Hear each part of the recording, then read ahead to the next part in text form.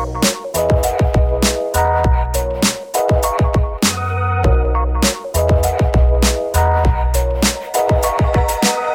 is up, guys? Welcome back to another episode of the Divi Crypto Podcast. I am your co-host, Steve, here. And today I am joined with Robert Materazzi, the CEO of Luca. How's it going today, Robert? Doing great. Thanks for having me, Steve. Yeah, I'm excited to dive into Luca. I'm always eager to learn more about this side of crypto. I think that it's a very underrepresented side when you're talking about working with very large partners. And before we get into it, let's talk a little bit about your origin story. How did you join on Luca, and what did your experience? What was it like getting into crypto?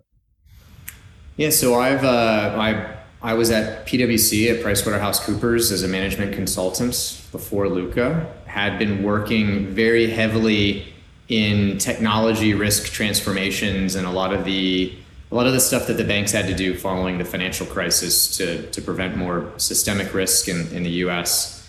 And worked in incident response with a lot of different data companies as well. And then I was introduced to Luca, and I didn't know much about crypto, honestly, at the time. And the way it was described to me originally, and this was around 2018, is that Luca was building institutional solutions for fund administrators catering to crypto. And at the time, honestly, my response was I don't really know much about fund admin or crypto. But at the same time, they had realized that there is a demand for the same solutions or similar solutions to serve these big OTC desks, some of the crypto exchanges, and just any other business really that had crypto asset transaction data. And so I started researching. It shocked me at how this ecosystem was working around the world, and how people were exchanging assets for one another in this global marketplace in fractional quantities. And so that was really appealing to me. I'd done a lot of work in lending and whatnot, and the prospect of real estate being tokenized was definitely one of the big topics that I spoke about and researched. And so, after many more conversations, I ended up joining Luca in a sales position, institutional sales, and helped to close a number of really big names at the time. So names like Circle, and Kraken, and some others, Tagomi, who are all customers that we had launched many years ago, and really that was the foundation for diving into a lot of the problems that those businesses had with their underlying data when trying to do very normal things like, create journal entries or calculate gain loss based on their crypto, generate, past audits and things like that. And so, we fast forward, I worked in several other roles prior to being asked to be CEO a year ago at Luca. And help to create a lot of the different teams that we now have in place that are servicing a lot of those really big institutions. And I'm very excited to now have, several iterations later, very refined both software and data products to help a lot of these big companies as they focus on their businesses. Yeah, I think it's so interesting how institutions are getting involved, and they need someone who's on the other side that understands where they're coming from. So it's cool that you kind of started in that sales role, and you could speak the speak, you could onboard them and walk them through the process of what it was like to get started in crypto. So that's really unique. I think in terms of the institutions, this is like this sort of white buffalo in crypto, where everybody's very interested in what types of institutions are getting involved. So could you give us like a high level of, what Luca is doing for these institutions? And then what are some examples of who you guys are working with? Sure. So really the way at a very high level that I summarize what Luca does for our customers is we take crypto data and we turn it into the usable information that they require. And we do that a number of different ways. We do it with our own data products that we've built that are proprietary. We have Luca reference data. which sorts out all the messy ticker symbols and date timestamp formats and a lot more out of the crypto ecosystem. It also captures things like what we would traditionally call corporate actions. So for crypto, an example would be when a fork happens and then how all of the respective exchanges might treat that fork, because they usually do it on their own timelines. And really any other actions, even things as simple as changing their ticker symbol to represent Bitcoin, right? That would be an example of an action that we would document and then provide to customers as a product. That reference data is really at the center of every other product that we offer. So our pricing data, Luca Prime, which is a fair market value focused pricing and valuation data product, benefits from reference data before we start getting to valuations. Our software would not work well without reference data or any pricing data integrated into it. And so we combine, our customers' transaction data with our own data products, sometimes third-party data products too, on a case-by-case if needed. And then from there we can sort out portfolios within our software with institutional quality, and that's really one of our biggest differentiators. And that was the reason why I personally joined Luca, is because I saw that they were building stuff using very mature standards like AICPA service organization controls or company controls. And we knew that whenever the mainstream finance or mainstream industries started adopting crypto in a more serious way, that it would be very, very important to have those standards in place. And so it's been very exciting seeing that happen, particularly this calendar year, as it seems everybody's rushing to figure out crypto and add it into their business units. Yeah. I think it is a very exciting time to watch a lot of these legacy players, we could call them, coming into the space.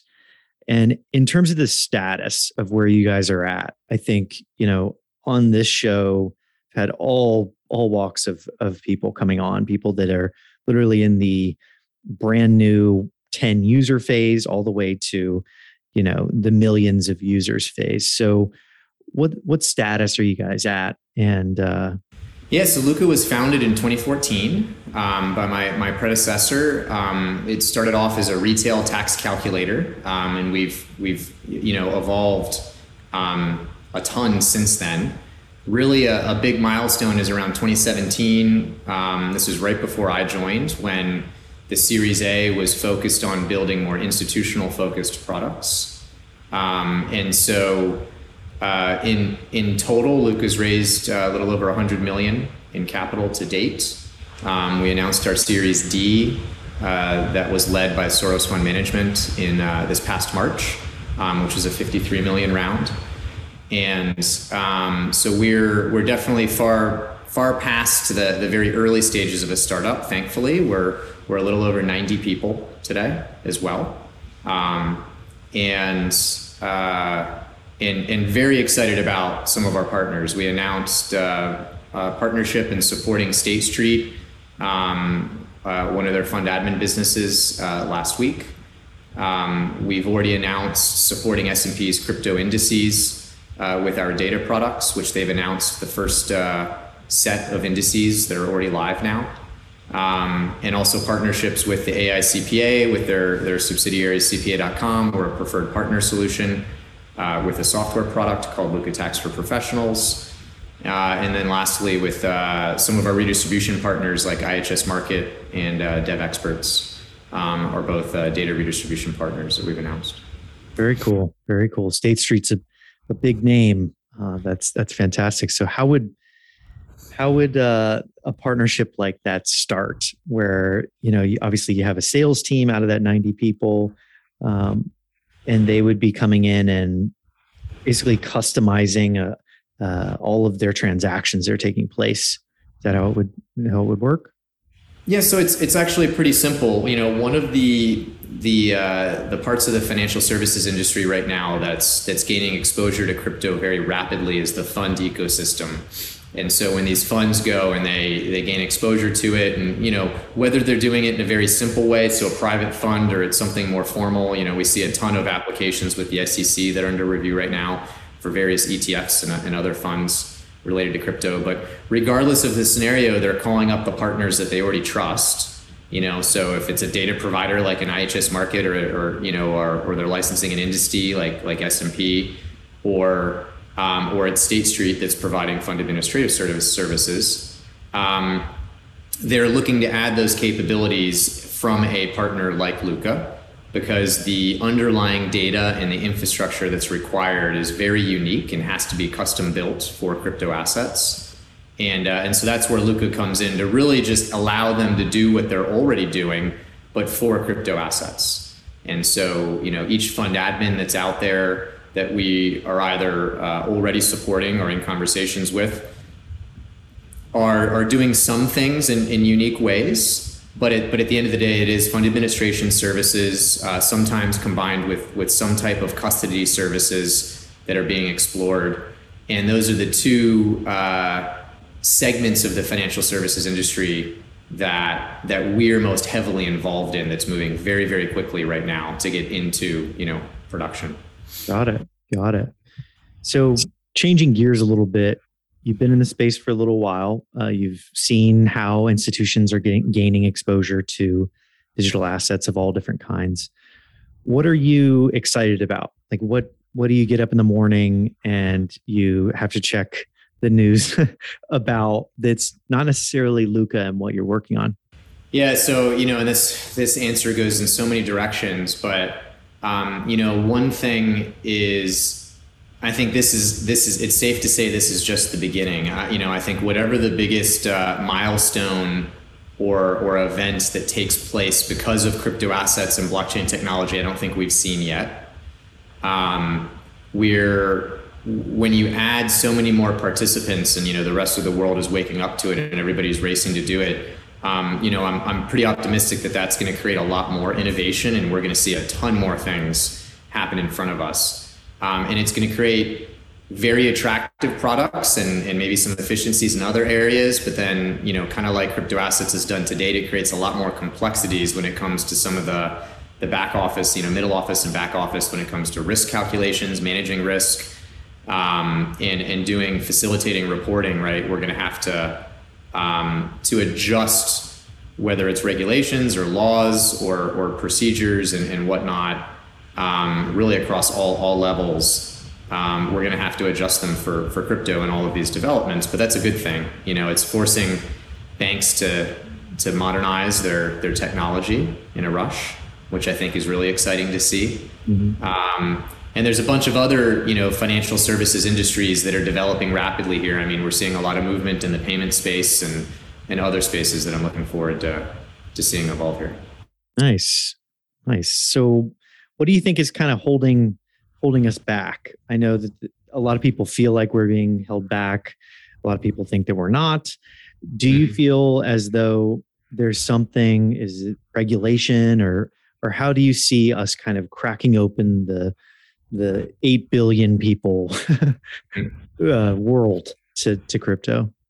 Yeah, I mean, it all just starts with education, honestly. I haven't seen too much regulation, and I think probably others would say certain things about the infrastructure bill news, that's most recent. But maybe outside of that, right, we've seen, my experience with particularly U.S. regulators or government agencies and whatnot has been very educational, and it's more trying to come up with intelligent solutions to, and responses to certain topics.